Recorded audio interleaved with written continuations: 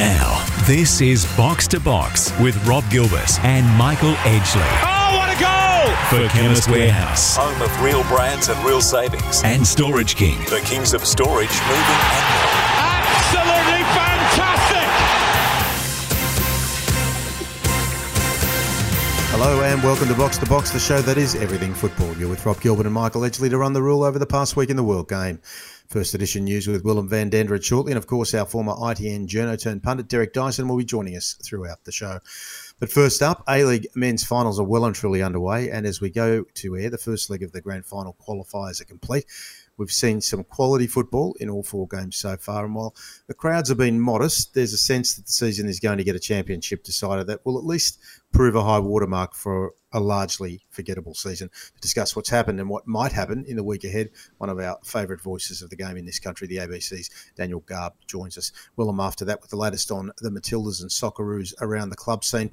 And of course, it's the final round of the English Premier League, and we're set for a tantalising crescendo with Manchester City a point ahead of a quadruple chasing Liverpool, needing to win against former Reds Titan Steven Gerrard's Aston Villa to take the title. Of course, Jurgen Klopp's men need to do their part by getting all 3 points against Wolves at Anfield. So the stage is set for what may go down as one of the great ends to a season. And we're delighted that our friend Henry Witter from The Times will join us to pick apart the possibilities. And, of course, we'll wrap it up with stoppage time with Derek. Edge, it's been a busy week, but marked by some sad news about a really influential person in football from a behind-the-scenes point of view in this country.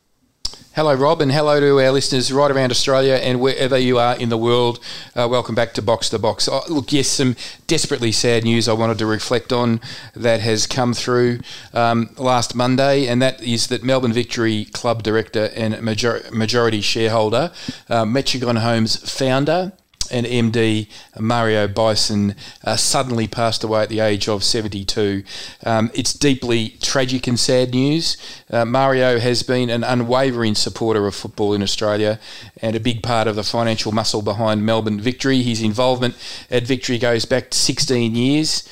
He's going to be sorely missed by our football family, let alone Melbourne Victory. Vale Mario, you were a phenomenal football person, and everybody in the football family is hurting this week. Not to mention Metricon Homes, I believe the largest housing construction company in Australia, over 3,500 employees, not to mention the thousands of subcontractors, and I do believe Metricon was having some challenges dealing with the realignment of rising costs in the building industry and the supply chain. So it's just desperately tragic news, and just a message to anybody out there: if you're having trouble, whether it's at your work or whether it's with your family, reach out to your friends and let them know, because this is just desperately sad news, Rob. Yeah, it's terrible, and from some of my my business clients who not as big into football as we are, but just sort of casual supporters. My good mate Johnny Accardo from Hoyt's Food, who many of our listeners will know, Hoyt's Herbs and Spices. He pinged me this message because they've been, as a family, the Accardo family, involved in Melbourne Victory since day one, and had the fondest of words to say about Mario as as a business supporter, a promoter of football in this country, and as an all-round good guy. So it's shocking news, and I echo your thoughts, Edge. Well said, mate. Willem, we've got hello. Hello to you. It's been a massive week. So much football news. The pointy end of seasons in Europe and in Australia. What do you got for us? I want to start once again with Sam Kerr, Michael, who has seen Chelsea to FA Cup glory for the second year running, adding another 2 Wembley goals as the Blues defeated Man City 3-2 after extra time. So that's 8 goals in 4 finals Sam has now. A crowd of 49,000, if you don't mind, watched Kerr open the scoring on 33 minutes before Matilda's teammate Hayley Rasso later levelled it 2-2 to force extra time. Oh, Samantha Kerr, how good was that? I must admit it wasn't lost on me that she got her winning goal, that massive sprint and straight at the goals, but she got that off a mistake from Alana Kennedy, her Matilda's teammate, and also a really special shout out to Hayley Raso, who scored a wonderful goal for Manchester City to bring it back to 2-2. So our Matildas on the world stage getting the job done again, Willem. It's been a week to be grateful in Australian football, I think, Michael. Okay, our Socceroos, they might be missing the World Cup for the first time in 20-odd years, and we don't have a golden generation at the moment, and we're not producing the male players as we would like, and the A-League's in a bit of a hole. But other than that, we've had our first Australian manager in Europe in the men's game winning a Scottish League title. We've had Sam Kerr winning her second FA Cup. We've had 3 Matildas competing in the FA Cup final. And this Sunday morning, 3 a.m, our time on the east of Australia here, we're going to have our first Australian since Harry Kewell competing in a Champions League final. Ellie Carpenter with Lyon, of course, up against Barcelona. So it's been a magnificent week as all of these seasons roll to their conclusions. Good to have you back this week, Rob. Oh, yeah, thanks, Willem. Look, I've got to first of all give you a shout out because as we were preparing for the show, eagerly listeners will have known that I was missing, despite the fact that the introductory opener to the show said that I was here. I ended up in the Cabrini Hospital in downtown Malvern, accident and emergency department with a kidney stone. Look, I won't try to describe it myself, but have a listen to this as the great Kramer. I do love a pop culture reference, as anyone who listens to this show will know. Kramer from Seinfeld describes what it's like to have a kidney stone. I got a stone. What stone? A kidney stone. What is that anyway? It's a stony mineral concretion formed abnormally in the kidney. And this jagged shard of calcium pushes its way through the ureter into the bladder. It's forced out through the urine. Oh, that's gotta hurt. Kramer, you said it so well, because I'm telling you, morphine is one of the greatest inventions of all time. And when you're going through one of those, any one of our listeners who has been through the whole scenario. But you're not out of the woods yet, are you, Rob? You've got a balloon up the old fella, and I imagine that's a new experience. No, it's just fascinating. You hear about all of these things. It's called a stent, and the stone is still there. And I've just got to give a big shout out to my urologist, Dr. James Grummett, who came in off the bench at late notice and rang me on Friday morning and said he'd come in at 9 o'clock. So the only good thing about it was that I was able to rest up during the day. And look, I'm probably going on a little bit too long. You probably are going on a little bit too long. But I'm sure, I know you found it funny because... I did, because one of the females who I spent a lot of time with, my oldest daughter Angela, said her boyfriend's dad had a similar experience, and he said that a lot of the nurses were saying that for a man passing a kidney stone, it's almost similar to a woman giving birth. So if that's an analogy people can get their head around, I imagine there's a fair bit of screaming and shouting and expletives. Yes, there was, and the only nurse who wasn't nice to me was the one that I lived with, my wife, who I said that from a distance anyway, but she's beautiful, Sandra. Thank you very much for your help. And excellent work. Hard to wrap your head around that analogy, Michael, if you've only been on one side of the fence, but let's have a look at the A-League semis. They are on at the minute, and they're both alive heading into the return legs. Melbourne Victory defeated Western United 1-0 on Tuesday night, and Adelaide United and Melbourne City settled for a draw the following evening. So that sets up this weekend. Melbourne Victory against Western United again at the same venue, obviously AAMI Park at 5:10, and Melbourne City against Adelaide at 2:05 at AAMI Park. So I think obviously Victory take an aggregate and a win into an aggregate lead and a win into that match, Michael. But I think having had a look at Adelaide United, I certainly would not discount them from getting the job done away from home.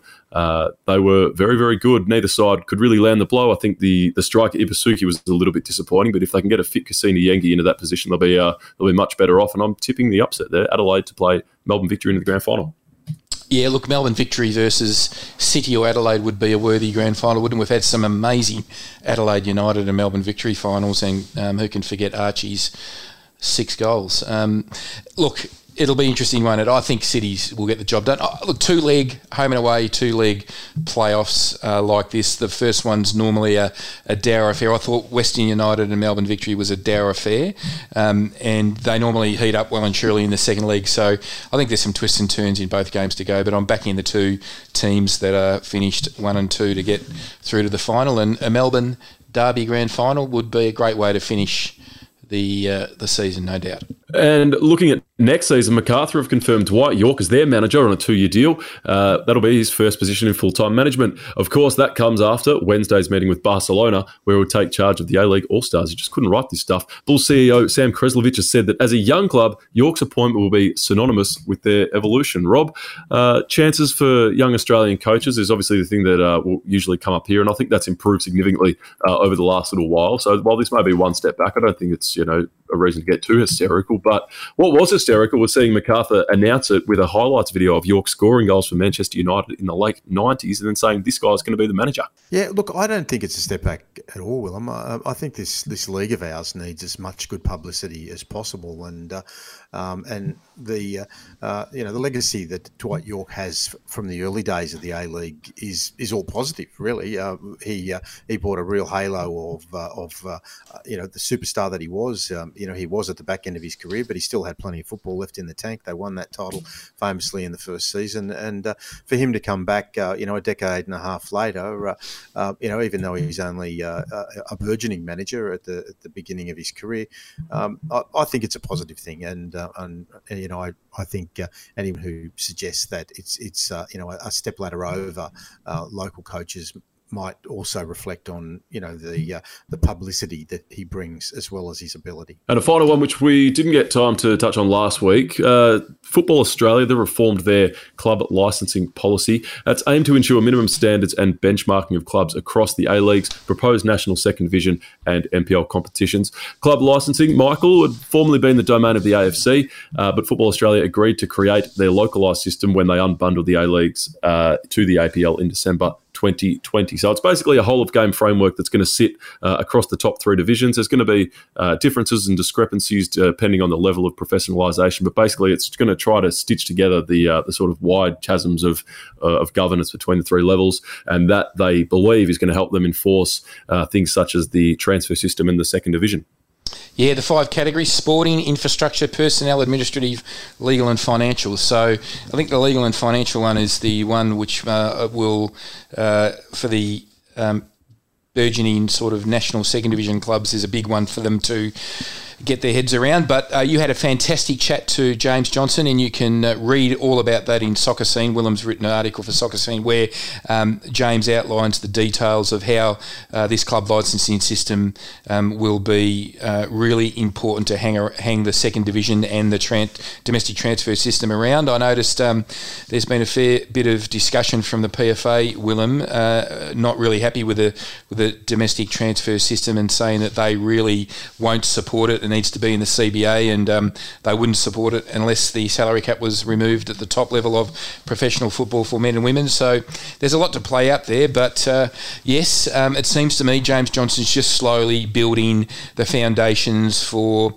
the revolution in football around the commercial structures, in particular this licensing system, which will help keep the A-League clubs accountable, national second division platform, and obviously the domestic transfer system, which according to James is rivers of gold for the Federation into the future. So important work there, maybe not in the headline grabbing nature of a big goal in a grand final, but still stuff that needs to happen, and watch this space because the PFA don't necessarily agree with it. And who could have said it better than Michael Edgley? You said it very well. Willem, well done. Great start to the show. After the break, we are going to get stuck into the A-League finals in a little bit more detail with one of our favourite guests, a regular on Box to Box, Daniel Garb from the ABC. Garby's been watching all of the games very closely, and we'll get his take on the game so far and what he thinks is going to happen in the week ahead. All next on Box to Box. Box to Box. Can you believe it? For Chemist Warehouse. Home of real brands and real savings. And Storage King. The kings of storage, moving and more. And this could be the most crucial goal of all. Yes, this is Box to Box. And in what we hope will be the last of the COVID-disrupted season, the men's finals of the A-League well and truly underway. The first leg of the grand final qualifiers are now complete. We've seen some good games of football in the 4 games so far. Crowds been pretty ordinary. But there is a sense that the season is probably going to get a championship decider that will at least be a high watermark for a largely forgettable season. And to discuss it with us is from the ABC, our good friend Daniel Garb. How are you, Garby? Good, lads. How are you going?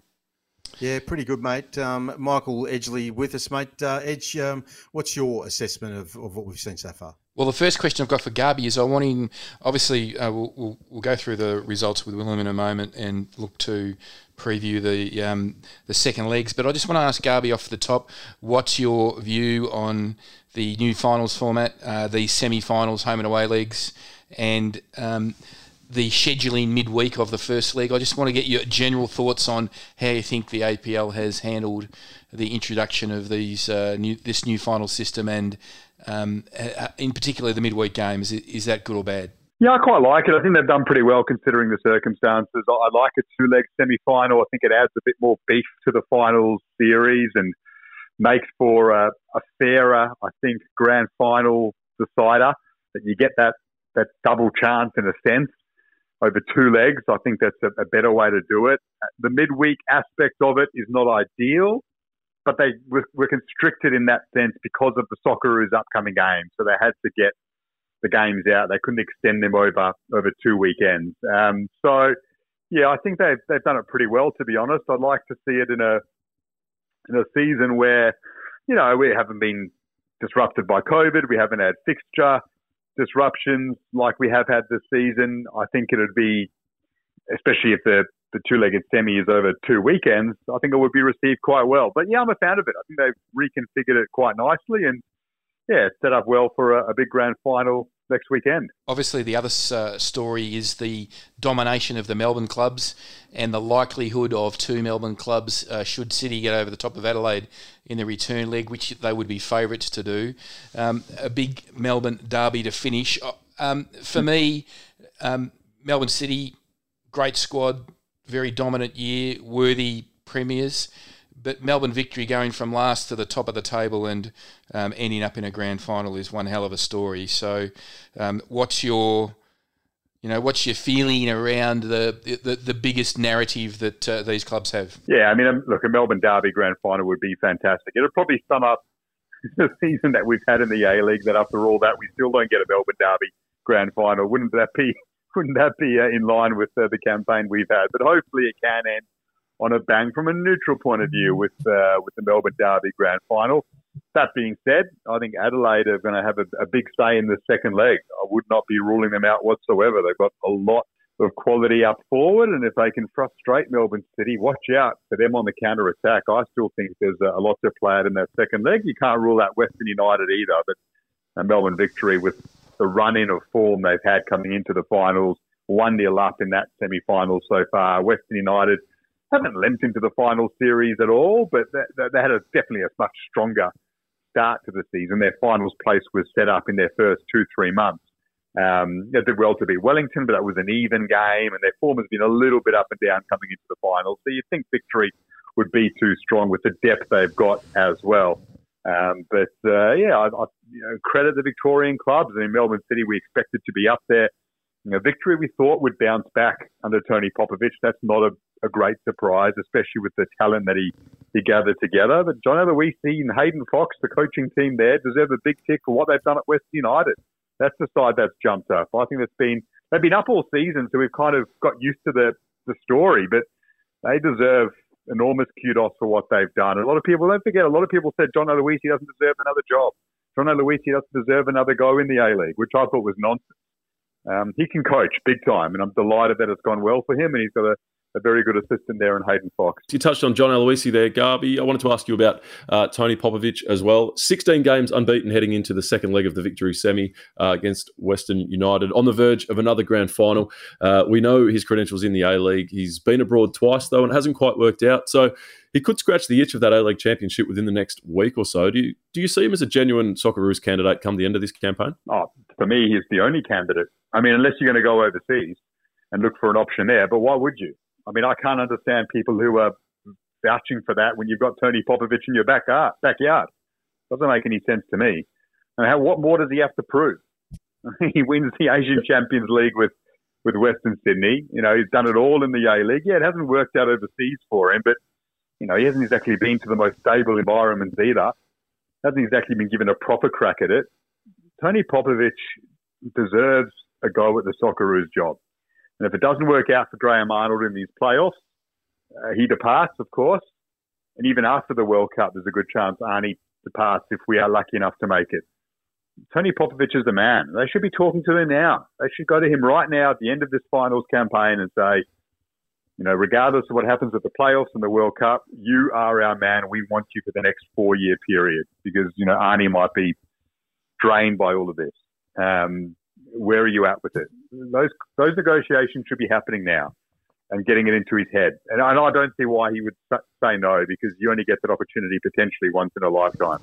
For me, I am anti going overseas and getting an option there. I think Tony Popovic is an ideal candidate, and I'd love to see him in the job. I like it. Can't get more definitive than that. An interesting candidate at Macarthur, if we look ahead to next season, is the man who does have the job, Dwight Yorke, obviously Manchester United and Sydney FC legend on the pitch. But beyond the A-League All-Stars, who will lead out next week against Barcelona, doesn't have a great deal of top-level managerial experience. So what do you make of this appointment? I guess some will point to young Australian coaches not getting a gig with Yorke coming in at their expense. I think that's something that's actually improved in the A-League over the past 5 years. I think probably the most comparable example I can think of here is Robbie Fowler, who was a big name and had things gone right there. He could have brought a lot to the A-League as a coach outside of just his own side, but that obviously didn't work out. So what do you make of the Yorke appointment? An odd one, definitely. Look, I hope it goes well. Everyone wants it to go well. For MacArthur's sake, for Dwight Yorke's sake, for the league's sake, I really do. If I had to make a call right now, I'd say it more than likely won't, only because he doesn't have coaching runs on the board. So it's definitely an unusual one, definitely a surprising one. MacArthur, we spoke to them on the A-League's podcast this week, the CEO, Sam Krizlovic, and they said they've done their due diligence. They interviewed plenty of people. He stood out. They wanted someone who was going to come in with a fresh set of ideas, not necessarily someone who was, super experienced. Sam Krizlovic says he's always appointed rookie coaches, Mark Rudan, Ante Milicic at Sydney United. They've both gone on to do really well. So, he's been in that space. He understands it. Hopefully it works out for him. But, yeah, it's hard to have confidence from where we are standing, considering he doesn't have a great managerial history, if any managerial history at all, Dwight Yorke. And, maybe they've done this to try and get some interest and some headlines, favourable for the club, and hopefully that works early on. But ultimately, fans don't go watch a coach of a marquee status walking up and down the sideline if the team's not winning. They leave pretty quickly. Same as a marquee striker who's not scoring. They'll come for the first couple of weeks and then they'll depart. So the results and the substance needs to be there. Hopefully it is. Desperately want it to work out. But, I don't necessarily have that much confidence right now, but I'd love to be proven wrong. Well, one way or the other, football in Sydney does need to bounce back. I mean, the fact that the only one of the 5 New South Wales teams that made the finals was the Central Coast, who had their backs against the wall, and that's been a great story this season. But Dwight Yorke's old club, Sydney FC, obviously Steve Corica has cashed in a fair few of his brownie points from the winning seasons. But more importantly, where do we see Western Sydney next season? I mean, they just seem to go from bad to worse with every coaching change and management decision. Is there an upward trajectory for the season ahead? Hopefully, we need a healthy Wanderers in the league for sure. So, Mark Rudan's not leaving any stone unturned. He's clearing out the squad. He's clearing out the coaching department. He's going overseas to Europe to do a big scouting mission and try and find some players who can boost the squad.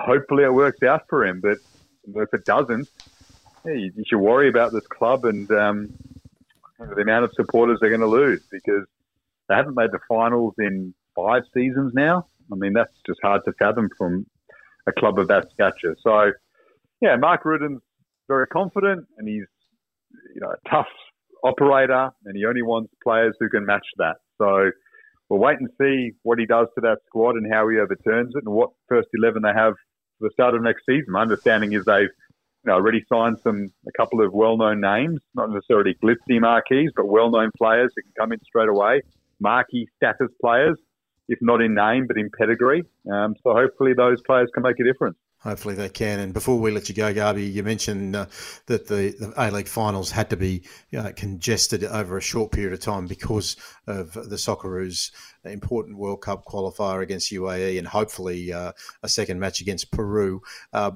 Your predictions for that ahead? Are we holding out hope where there's very little? Have you got any expectation that we'll be able to negotiate this tricky path and end up in the World Cup in Qatar at the end of the year? I think it's possible, yeah. I mean, do I think we can navigate both games? Do I have great confidence that we will? I mean, 40-60 maybe in our favour. I think it's going to be tough. UAE won't be easy. It's like a home game for them. It's in their environment-wise backyard. So that's a very difficult hurdle to get over at first, but it's certainly winnable for us. And Peru will be very tough as well. They're a very good team who beat us at the last World Cup, who have managed to keep teams like Chile and Colombia out of this stage of qualifying. I mean, just look at Luis Diaz for Liverpool and what he's done in the second half of the season. I mean, if he can't make it through with Colombia, Peru are going to be, serious opponents.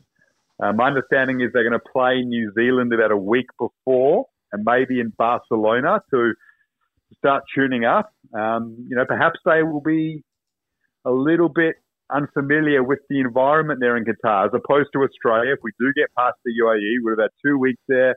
We'll feel very comfortable in that environment. Maybe that suits us. But it's going to be tough to get past both games, of course, considering the way we've played leading into the stage. But hopefully we do. Hopefully this break between the Japan game and now will just refresh everyone mentally. They can go in there and put in 2 big performances and get us to another World Cup. That'd be fantastic. Yeah, it sure would, mate. I mean, it can't get any worse, really. They clung on to that third place, finished by the skin of their teeth after that record-breaking run, which was probably in the end overrated. So hopefully Arnie can get the squad back together. We can get some fitness. We can see players like Tom Rogic back in the squad at their best and make it through. Daniel, thank you again for joining us, mate. Enjoy the rest of these A-League finals. Hopefully we'll get a cracking grand final in about a week and a half's time, and we can look forward to the next season of A-League football, men's and women's, uninterrupted by the health issues of the pandemic over the last couple of years. Thanks, boys. All the best. No worries. ABC's Daniel Gubb, always generous with his time. Okay, stick around. We mentioned Socceroos there. We're going to talk more Socceroos and Matildas from a club scene after the break on Box to Box. Box to Box. Can you believe it? For Chemist Warehouse Home of real brands and real savings. and Storage King. The kings of storage, moving and more. And this could be the most crucial goal of all. Yes, this is Box to Box. A great chat with our good friend Daniel Gubb there. We're going to talk to Henry Winter a little later on in the show. We've got Socceroos and Matildas coming up with Willem. He's got all the news. But before we do, the Chemist Warehouse Mayhem Vitamin Sale is on now. All the big brand vitamins, yes, they're half price. There's Swiss, Synovus, Biogland, Nature's Way, Blackmores, Lifespace, Nature's Own, Go Healthy, and more. All, yes, half price. The sale excludes bulk sizes, so stock up in-store or online on all your favourites at Chemist Warehouse. The great savings are every single day. The sale ends on the 22nd of May, so make sure you get in there. I always do when it's half price. Willem, have you got any for your Blackmores or your Nature's Way? Yeah, I got the Nature's Way. Well done. Edge, you stocked up? Yes, Rob. I'm a regular down at my Chemist Warehouse in Koonang Road, Carnegie. I've got 2 to go to. One at the top of the street, one at the bottom of the street. I've got to toss the coin every day. Oh, it's a big decision at Chemist Warehouse, where the great savings on the May Mayhem sale end on the 22nd of May. All right, Willem, we've got some great news around the football scene. We can't pack it all in. I mean, we've got to record the podcast at some point. So it always means in the 7-day cycle of football that we're going to miss something. So, but we can preface some things that we're going to sort of touch on and get into in more detail after the event next week. Yeah, we're going to miss the Europa League final, unfortunately. The exciting thing to look forward to from an Australian perspective there is that Aydin Rustic is, of course, involved. Eintracht Frankfurt playing Rangers. Not convinced he's going to start, Michael, as Frankfurt have been progressing through the Europa League into the sort of final stages. He's been playing the league, the bulk of the league minutes. But if it does stretch into extra time and maybe penalties, we could see him come into it later on. But that would be a special a moment for Australian football. Another one, if you could lift that, I think the first Australian man since Mark Schwarzer in 2010 when he was with Fulham to play in a major European Cup final. So that is something to look forward to and hopefully discuss on next week's program. Certainly is. Whatever happens, I hope he plays well and he carries that form into the Middle East and the important games in Qatar. Concern, though, Rob, around what the actual Europa League final is going to look like. Talk of 100,000 Rangers supporters en route to Seville. 50,000, I heard elsewhere, 80,000 Eintracht Frankfurt supporters are headed there. Obviously, not every one of those is going to have a ticket. We've seen some rather desperate, kind of strange videos from Rangers legends, Alec McCoist and others this week, pleading with their fans on social media to behave. The word has been behave yourself, best behaviour, please for goodness sake behave. So it could get dangerous. We know their reputation precedes them. Fingers crossed everyone does in fact behave. Yeah, well, the Estadio Ramon Sanchez Pizjuan has a capacity of 42,700. So there's going to be a few people in the overflow section, just quietly. So I'm worried about this, guys. This is the recipe for disaster. It really is. Yeah. Yeah, well, after what we saw at the end of the Forest game, I mean, I know we're going to... that'll be nothing in comparison to what could happen here. Well, exactly. There's nothing like spoiling a big event. So, we don't want to death ride this because most of our listeners tuning into this conversation will know exactly what's happened at the point which they listen to it. So, hopefully we're all. What about some reflections on Tom Rogic, Willem? For Socceroos Central, I reckon he'd need to talk about the boy from Canberra, don't we? Yeah, we certainly do. 9 seasons with Celtic, 16 major trophies, and a few tears as he walked off in front of the packed house on the weekend. Got a big hug from Ange Postecoglou, who's been an awesome servant. More than a servant, he's been, he's got the magic feet at times, and he scored some big goals. There was a one against, I think it was Aberdeen in the Scottish Cup final that sealed it for them. Some conjecture from Australian fans over the years that one of our most talented technical players has spent his whole career, or the bulk of his prime, in Scotland. But I think what we don't consider is just how tough he's found it with his body at times. So I suppose when you know the physios, you know the club, they're the guys and the ladies that have gotten you up so consistently across the journey, and you know that you have issues with your body from time to time, it makes sense that he has decided to stay. He's still not 30 though, so I mean the sort of word, whether there's anything to it, is that he'll head to the Middle East. I think he could still do some damage in a pretty good league for a couple of seasons if he wanted to continue to play at a good level, rather than go and take the money in the UAE, obviously, or UAE or Middle East rather. His decision, his career, Michael, but no, it's been magnificent for Celtic, and glad that he hung around for one more season.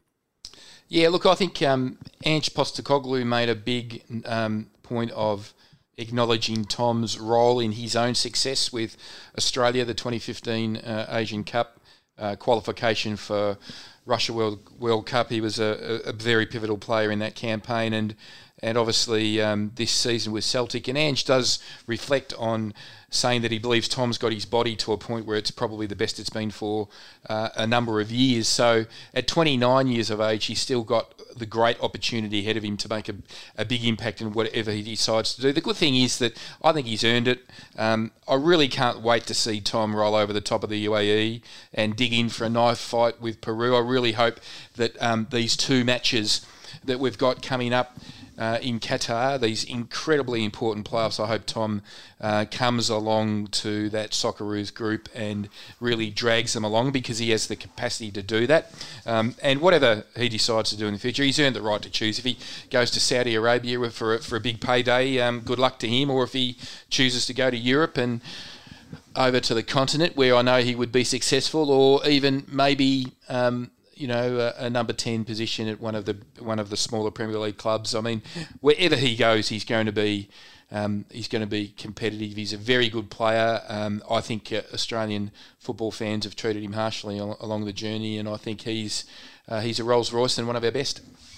It's a bit of a sad injustice, really, that he and Aaron Mooy aren't, unfortunately, Asian champions. They missed the 2015 Asian Cup, but the likes of your Terry Antonis and your Chris Herds got the trophies. No disrespect to those guys, magnificent professional careers, but the fact that Tom Rogic and Mooy missed certainly eats away at me late at night, Michael. I don't know about you, but hopefully for Tom some more chapters with the Socceroos to write. Let's have a look at some guys at the very start of their international careers, because Trevor Morgan has named Australia's squad for the Under-23 Asian Cup. Going to be played in Uzbekistan in June. And before we mention who the players are, good to see ex-Perth Glory boss Richard Garcia is back on the horse, Michael, after he became the stiffest man in Australian football, getting the axe by the Glory. Yeah, and, I've made my views known that I thought that was a ridiculous decision by the Perth Glory hierarchy, one that they'll pay for, I think. So good good luck and well done to Richie. I mean, he's an incredibly talented footballer in his own right. In his day, played a lot for the Socceroos. Who could forget him lining up in the striker's position before the Australian team in the opening match of the 2010 South Africa World Cup in Durban, and not Pim Verbak's greatest moment, I can tell you. But having said that, Richie's got a role with those young and developing under-23s. The Ollie Roos heading into the Asian Cup in Uzbekistan. Good luck to them. I think that the games, Willem, are coming up at 4th of June. It's the first one. I think it's against Kuwait. Yep. Help me out with the other ones.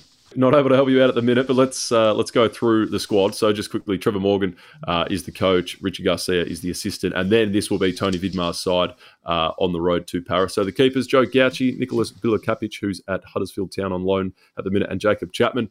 This is an exciting squad, Michael. Hoyson Billity, we don't know too much about, but Geordie Boss, who's been killing it for Melbourne City in the Champions League, Jordan Courtney Perkins, Jacob Farrell, Lewis Miller, Josh Rawlins, and Kai Truan are the defenders. Midfielders, sort of solid types, Dorigo, Nisbet, Cameron Perpion, Patrick Yazbek. And then your striker wing types, Lachlan Brook, Tyrese Francois at Fulham, Tristan Hammond, Alu Kuol, Rami Nazarine, Bernardo, Patrick Wood, and of course Australia's most prominent striking prospect, J. Rich Bagaloo. And Rob, just to finish up, Football Australia have announced they'll celebrate the 100-year anniversary of the Socceroos' first match on June 17, 1922 this year. So they're not going to celebrate it on a particular date as such, but there's going to be a range of initiatives and rollouts across the rest of 2022, including a Socceroos Team of the Century, which will be pretty exciting. Hopefully, at some stage, we can play against New Zealand, who we did meet in Dunedin in that first match back in 1922. That was the first of a 14-match tour, which included 3 test matches, if you like. So they were the official, what are counted now as the official A international. So hopefully we can play New Zealand at some point. Obviously, what 2022 looks like for Australia and New Zealand isn't too clear, but will become clearer within the next month. And also, we know there's a book coming out later this year about 100 years of the Socceroos, and so we'll get someone related to that book on at the show and jump into it in a little bit detail. We do need to embrace more of our football history in this country, get more books out, and reflect on it well, like so many other sports do, not only in Australia but around the world. So, 100 years of soccer history. It's a time to celebrate. All right, Willem, well done. After the break, we are going to talk to our good friend Henry Witter. It's been a few months since we last talked to him. He is literally one of the leading voices, one of the best journalists in the world. You jump on the Times, some of his copy is just the best, most prosaic descriptions of football that you'll find, and we're privileged that he comes onto our show and will have a chat to us about the final round of the Premier League. That's all next on Box to Box. Box to Box. Can you believe it? For Chemist Warehouse Home of real brands and real savings. and Storage King. The kings of storage, moving and more. And this could be the most crucial goal. Yes, this is Box to Box. Now, to get ready for our next chat, I warmed up by watching the moment in time when Sergio Aguero carved his name into the pantheon of sport's greatest moments to win Manchester City's first Premier League title in 2012, snatching it from under the noses of their storied neighbours, of course immortalised by the commentary of Martin Tyler, who completed his iconic description of the goal by saying, "I swear you'll never see anything like that again." A decade on, and the stage is set for a repeat. This time, City lead Liverpool by a point, and a win at home will seal the title. But gate-crashing proceedings will be a Trojan horse by the name of Steven Gerrard, who, despite 500 games for the Reds, is infamously remembered for a slip at Anfield that effectively ended Liverpool's title race and, yes, led City to taking the crown. Can he mastermind a result against City, this time leading Aston Villa at Etihad? Well, we'll find out this weekend. And to help us pick apart a mouth-watering denouement of the 21-22 season, who better than football's leading writer from the Times, Henry Winter. It's great to have you back on the show, Henry. Hi, Rob. Hi, guys. Henry, a slightly extended preamble, but I think this weekend justifies setting it up that way. I guess the theatre in all of us hopes that there's going to be an exciting finish. Are we going to get let down? Do you think City just win against Villa? What's your feelings on the way it's all going to play out? Well, it was a great preamble. You could have gone on and on. Shakespeare didn't do things in one act. And this has been a drama that's sort of stretching out before us. And I was at St Mary's last night, heading to the Etihad at the weekend, and it's one of those things that you can just imagine the momentum that's in the Liverpool dressing room. Even the reserves in inverted commas, they're all internationals, all top quality players, or the majority of them stepping in. You saw the way James Milner played last night. He embodies, along with Jordan Henderson, that emotional force that's driving this team on to chase one of the best teams we've seen in English football in Manchester City, who, as you say, is still the favourite. But that Steven Gerrard dynamic narrative, it's the cake where people keep on putting more and more icing on it. It's just extraordinary. And the Gerrard thing's interesting because everyone talks about the split, but and the City fans will sing about the split, Steve Gerrard and all that. But you know what? It's actually the split that's one of the reasons why Steven Gerrard is such a driven manager, because he didn't win the title, because he's such a proud individual, and he can hear what people are saying about him, and he takes what happened to him and that split and Demba Ba scoring. He takes that so personally, being a Liverpool fan. And I talked to him about it. I said, listen, that slip was obviously, the worst moment of your playing professional career, but actually it could have been the making of you as a manager. And he knows that. And it's driving him. And it will be quite ironic if the City fans did sing it and he did mastermind something on Sunday. I would still be surprised, because Manchester City are a fantastic team. You just think they've got too much on the table. And for Villa, of course, given our crazy schedule, they've got to play on Thursday night. One of the other narratives for the weekend will be the fourth spot as well. It seems that Spurs have tied that up after the win over Arsenal during the week, Henry. You don't think they're going to slip up against Norwich. But what was your analysis of that game earlier in the week, and what does that say about both teams heading into the next season? Whose fans should be happier? Well, I think Spurs fans will be absolutely delighted. They'll be chanting "Mind the Gap," which, for those of you being on the tube system in London, is what they say, because you know what the UK's like. We're not very good at getting everything sort of organised, and there's a gap between stepping off the train and onto the platform, and it's a real London thing. You say "mind the gap," and it's a mind the gap between, in terms of point quality, you could argue, certainly in the dugout, between the North London neighbours. And I was there at that game, and Spurs, the North London derby, and Spurs just wanted it more. They were more organised. And when you've got a player like Harry Kane in the form that he is in, such a team player, such an intelligent player, he's a 9, but he drops off as a number 10. He can release on through, and Kulusevski when he plays, they were absolutely up for that. Arsenal didn't need to win that game. They basically just needed to keep Spurs at arm's length, and a draw would do.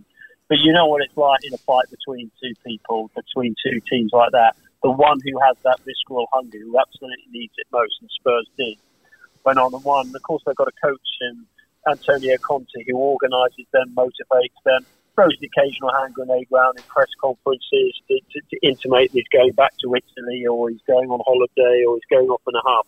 And it just drives Spurs on. And there is this expression, Spursy, they get to a certain place and then they shoot themselves in the foot and they miss an opportunity. But Conte's the opposite of Spursy. You've seen it in the league here and in Italy. He's a winner, and he'll drive them over the line. Arsenal just looked exhausted physically, mentally. Saw them the other day, and they just didn't have, at Newcastle, they just didn't have the fight. The squad is too thin. They should have invested more in January. But in terms of their direction, they're going the right way under Arteta. They've got some good young players. Smith Rowe still looks a bit tired. Saka's a bit tired. Odegaard a little bit older, but he's been good, although he was bullied against Newcastle. He got Ramsdale. So look, Arsenal as a longer-term project, use that horrible phrase, they're going in the right direction. But at the moment, they're going to the Europa League. I wonder which direction Chelsea are going in, Henry. Some people's favourites at the start of the season to win the whole thing. That looks a bit silly now. A lot of people pointing at the ownership situation for their dip in form, but I suspect the rot has started a little earlier and some problems with the side. How do you assess Chelsea's season, and do you think it could get worse before it gets better? Well, first, Tuchel's done an amazing job to keep them going, keep them in third place, keep the majority of the squad contented, given the chaos that's going on, as you say, with the ownership. Little things like they were staying in a hotel recently before a match, and normally with the hotel, you say, right, we want a later check off because we've got an evening match, and they thought that they didn't have enough money on the company club cards to actually do that, so they all had to check out at 12 o'clock at lunchtime and mill around reception. So, look, I've got the world's smallest violin out here because these are well-paid, athletes, and they can handle that, particularly when you think what fans go through in terms of cost and logistical problems. But it upsets their routine, and Tuchel has just handled that. He's handled Lukaku's his interview with the Italian media well. But he's handled. There's no one who's really come out and sort of addressed the issues that are going on with the owner. So the only public-facing figure is Tuchel. So you go to one of his press conferences, and a lot of the questions are about sanctions. Obviously, the horrendous scenes that we're seeing in Ukraine, the despot that is Putin, and his job is sort of headers and volleys. But I think go back to your point about what had started before, it's really been exacerbated by the sanctions. So you get someone like Rudiger, who's been a fantastic centre half for them, and fair play to him, he knows he's leaving to go to Real Madrid, but he is absolutely putting in a shift. Christensen, who would probably leave and probably go to Barcelona, he hasn't put in a shift. So Tuchel's had to sort of juggle all that. Players whose minds could be elsewhere, and fair play to Rudiger for focusing on the here and now, even though it's going in the summer. And then Christensen, not really being available to play in the cup final. So fair play to Tuchel that he's managed to sort of drive that through to get them. They played Liverpool 4 times this season. Liverpool are one of the best teams we've seen in this country in the last 30 years. And yet I don't think they've lost to them. Apart from in 2 penalty shootouts. So they've had a decent season in the circumstances. They'll finish in the Champions League, but the most important thing they need to get over the line is the new owner, Todd Boehly, to sort all the issues out with the UK government and start rebuilding Chelsea emotionally, as well as all the issues that need doing around the squad, and particularly with a new stadium. Henry, we've had a look at the top end of the table. Why don't we just let you take us on a journey at what's going to happen for Everton, Leeds and Burnley, who are all still in the hunt to avoid relegation, but we know only one of them can. How do you think that's going to play out? And just a specific question on Everton and Frank Lampard, what have you made of their rearguard action since his appointment?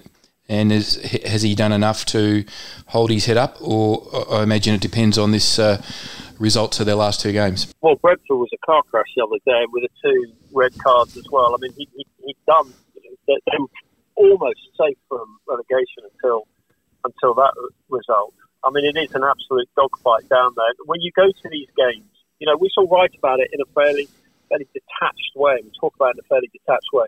But when you go to Goodison, and when you go to Turf Moor, and when you go to you go to Ellen Road, it's just a human drama being played out, and the pain. These fans, a lot of them, their lives revolve around one position in the table, finishing 17th rather than 18th.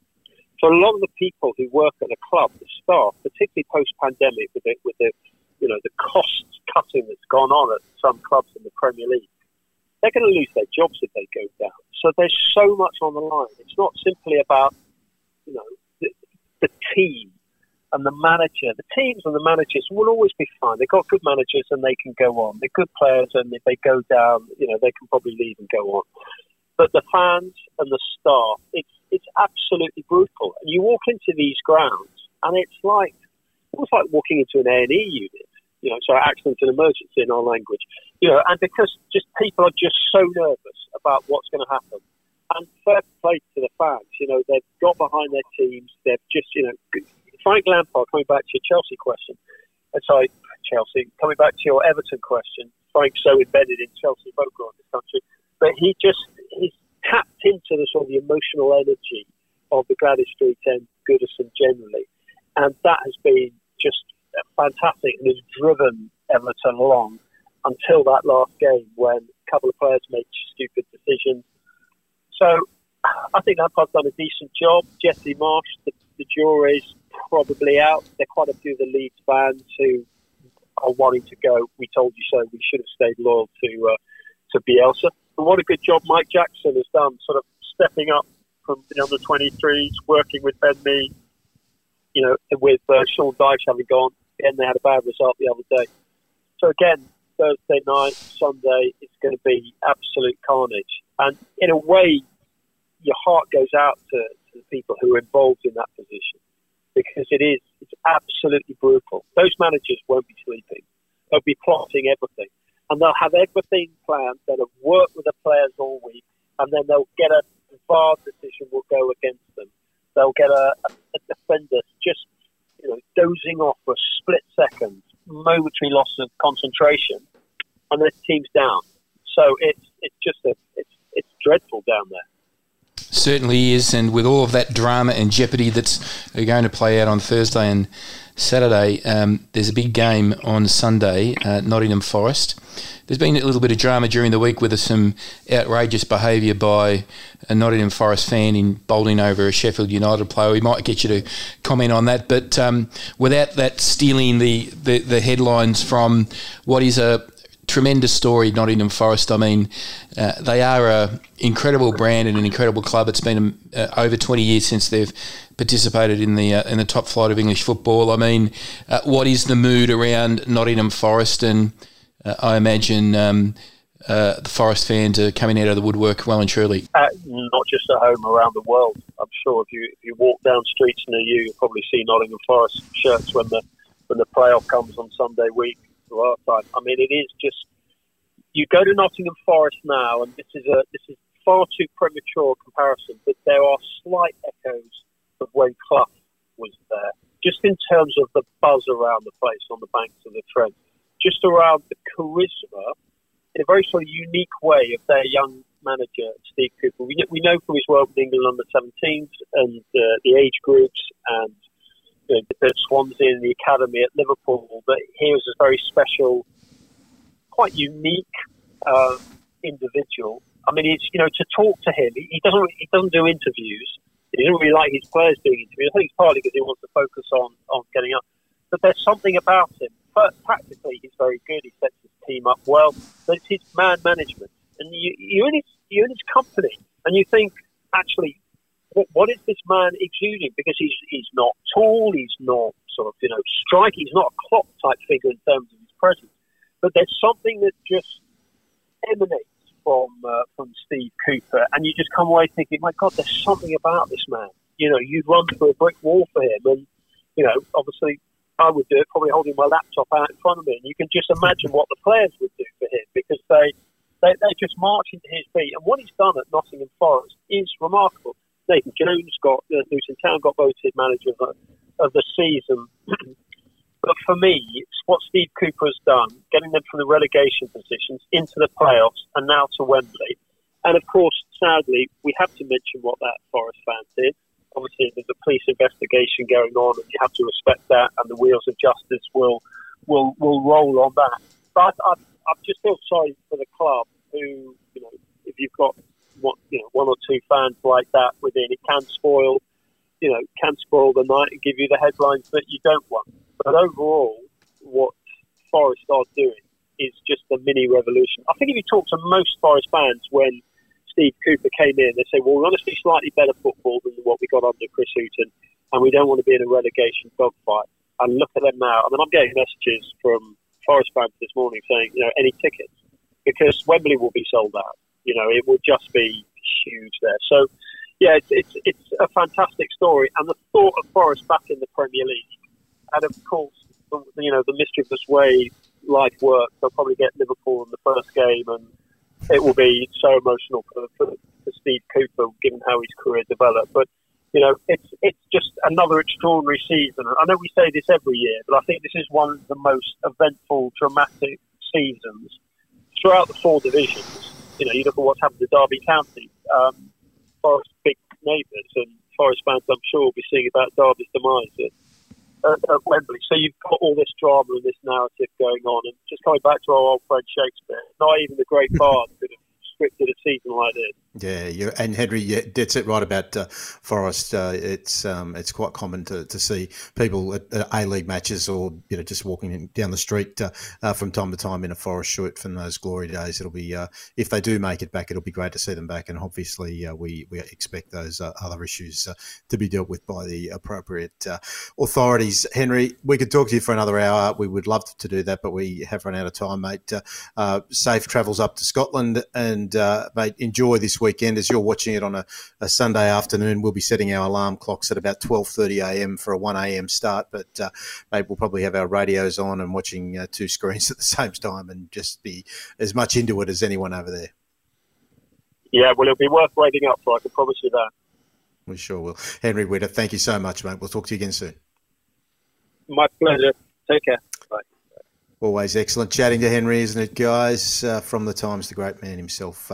Stick around. We have got a few more topics to get through in stoppage time. That is after the break on Box to Box. Box to Box. Can you believe it? For Chemist Warehouse Home of real brands and real savings. and Storage King. The kings of storage, moving and more. And this could be the most crucial goal of all. Yes, this is Box to Box. This is stoppage time. We've got plenty of time to get through what is a pretty long list of topics.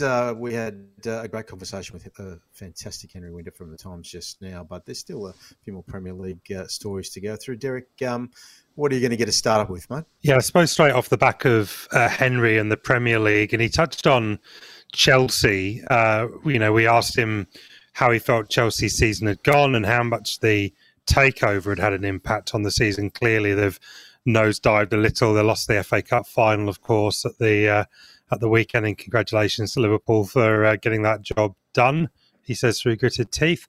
Mm-hmm. But obviously, Chelsea have probably got bigger fish to fry than that final. And it seems that the consortium led by Ted Boehly is not able to complete this deal at the moment. That's 7.5 billion Australian is going to be worth. But complications mean that it has not been completed yet. Some even suggesting that Abramovich might even let the club go under because of certain things that he's not happy about with the way that this has been progressing. So, Ed, I suppose, obvious statement to make, but if you're a Chelsea fan or a Chelsea player, and you're going to be very worried about this situation. Yeah, and obviously politics is colliding with sport here in a way that's very, very tricky. So Abramovich is obviously trying to get some of his loan monies back, all of them or some of them, and in the context of the government approvals, that's obviously unlikely. So that seems to be one of the major sticking points. Look, I've got a bit of a bad feeling about this, Derek. I think that I think there's trouble ahead for Chelsea in this transaction unless the government is going to soften their stance a little bit, and I don't expect they will. So I'm not too optimistic that this transaction is going to be completed. Something I think we can all be optimistic about, gents, is the news of Blackpool's Jake Daniels, who's come out as the first openly gay active male professional football player in the UK, coming sort of hot off the heels, so to speak, with our own Josh Carvalho, and he's 17 years old. He's at the very start of his career. He says that the decision has allowed him to be free and confident. These guys are obviously courageous, and I'm sure everyone on the show backs them to the hilt. But I just think there's so much to take on as a young player. At 17 years old, your career is not even beginning, and you've got the pressures of will you make it as a professional footballer? But he obviously thinks that by making this decision that he will allow him to just focus on his career, and we hope that it goes well from him. Is there anything that Jake can learn, do you think, Rob, from Josh Carvalho, to the extent of any blowback that he had or his performances? What can Jake look to? I suppose the one thing that we've seen from Josh Carvalho is the incredible support that he had internationally from the biggest names and the biggest clubs and non-sporting commentators when he came out. And we've seen Jack Daniels receive similar support as well. But what it doesn't inure you to is the fact that there are still pond scum out there in the terraces who will shout homophobic remarks as they do racist remarks and anything that they feel that they've got on their mind at any given time, regardless of the consequences. the fine that Melbourne Victory received, $5,000, would seem to be a slap on the wrist with a damp lettuce. So I think to specifically answer your question, what I think Jake Daniels can learn is that that he has wonderful support, but also that there is going to be some pain in this journey along the way, and that he needs to lean into that support that he's getting as his career moves on. We're going to go from Blackpool to Real Madrid, one of Edge's favourite players, at least to say, Kylian Mbappe. Looks like he is going to Real Madrid, according to Guillem Balaguer, that guru of Spanish transfer gossip. And if that is true, I want to ask the question: what does this mean for the PSG project? They offered him, they threw the absolute bank at him to try and stay. Looks like he's not going to stay.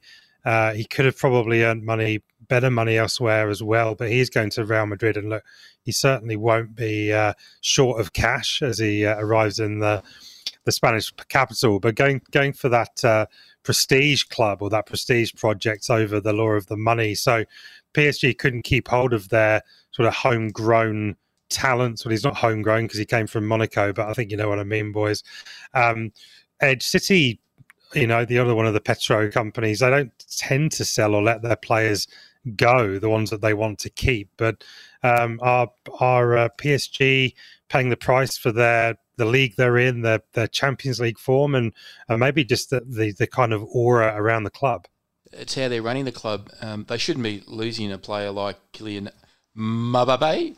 I love that I can give him his own unique little name. Mbappe is really... he's been destined to play for Real Madrid. It's ever since Zizou sat in his lounge room as a 14-year-old. It seems to be that Kylian has a real love for Real Madrid, and he's made no secret in the past of his desire to play there. So, it just seems that he's always been destined to go to that club, and PSG haven't been able to hold on to him. PSG, the wealth of the Qataris and the amount of money that they've ploughed into that club with one sole objective of winning the Champions League, they would be devastated. They would be devastated with what's transpired. They probably will never say it publicly, and you won't get a hint out of them, but they will be. So I think this club needs to really think about how it's going to reshape itself for another assault on the Champions League. I think one of the great difficulties PSG faces, and we've talked about it, is just that the bottom half of the competition in France, the Ligue 1, is pretty uncompetitive, and they don't get tested regularly. So when it comes to the big games, that maybe are not as razor sharp as they should be. And you'd have to say, based on their capitulations in recent Champions League big matches at the pointy end of the tournament, you'd have to say that might be the case. While we're kind of talking football and money in Europe, Edge, you've got a line on UEFA and some of those lucrative pre-season tours. Yeah, UEFA's just made a sneaky announcement during the week that has put them on a fresh collision course with the Premier League's elite. UEFA is proposing that they have 4-team tournaments, so maybe one or two played in that pre-season window, heavily marketed into America and Asia. The Daily Mail in the UK, that great rag, the Daily Mail, it's one of the great rumour rags of all time, but they're reporting that the Premier League clubs are livid, that UEFA's blatant attempt to undermine their pre-season activity and cut across their commercial objectives around these pre-season tours. So it just seems to me that there is no place. UEFA won't go to raise money for the big brands that it's trying to keep inside the tent. And, my views are well known, Derek. I think the pre-season tours, they're not value for money. Governments around the world get slaughtered on them. And, I'm just looking for some integrity around these competitions where we have a season and we have Champions League and we have League Cups and all those sorts of things, and that's what we have. We can forget about all this stuff on the periphery, and because I think it's distracting from the real stuff. That's my that's the gospel according to Edge on this late in this program around stoppage time. Well, yeah, good stuff, Edge. And one quick one. We'll go to Rob very quickly. He was filling up our WhatsApp group with this story, and we were talking about the kind of oligarch oil clubs, and another one, Newcastle. I did chuckle when Newcastle played Man City that the fixture was called El Gasio. I thought that was a good one. But Rob, tell us about the shirts that Newcastle might be wearing next season. Well, that esteemed rag you mentioned, Edge, the Daily Mail, broke a story from the.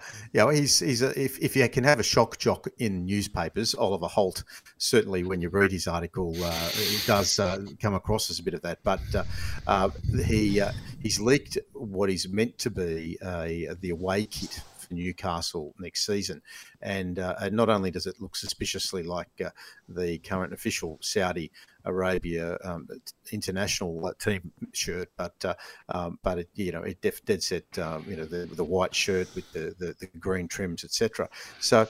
Look, we've discussed at length the issues of sports washing on this show. Our opinions are well known, and we know that there's a fair degree of hypocrisy that goes on around international sport with this subject. So, you want to stand on the pulpit or the high moral ground at great risk to your own integrity when you start making comments. But the point that I felt landed most, and Simon Jordan, who does the morning show on Talk Sport, he former Crystal Palace owner, he waxed lyrical at length about the so-called cocking a snoot at the Premier League and objectors if this is the case. And we have to couch this with the caveat that this might not be a legitimate story, but it's been carried and repeated across various forms of media. So if it is the case... You're not suggesting it's clickbait, Rob?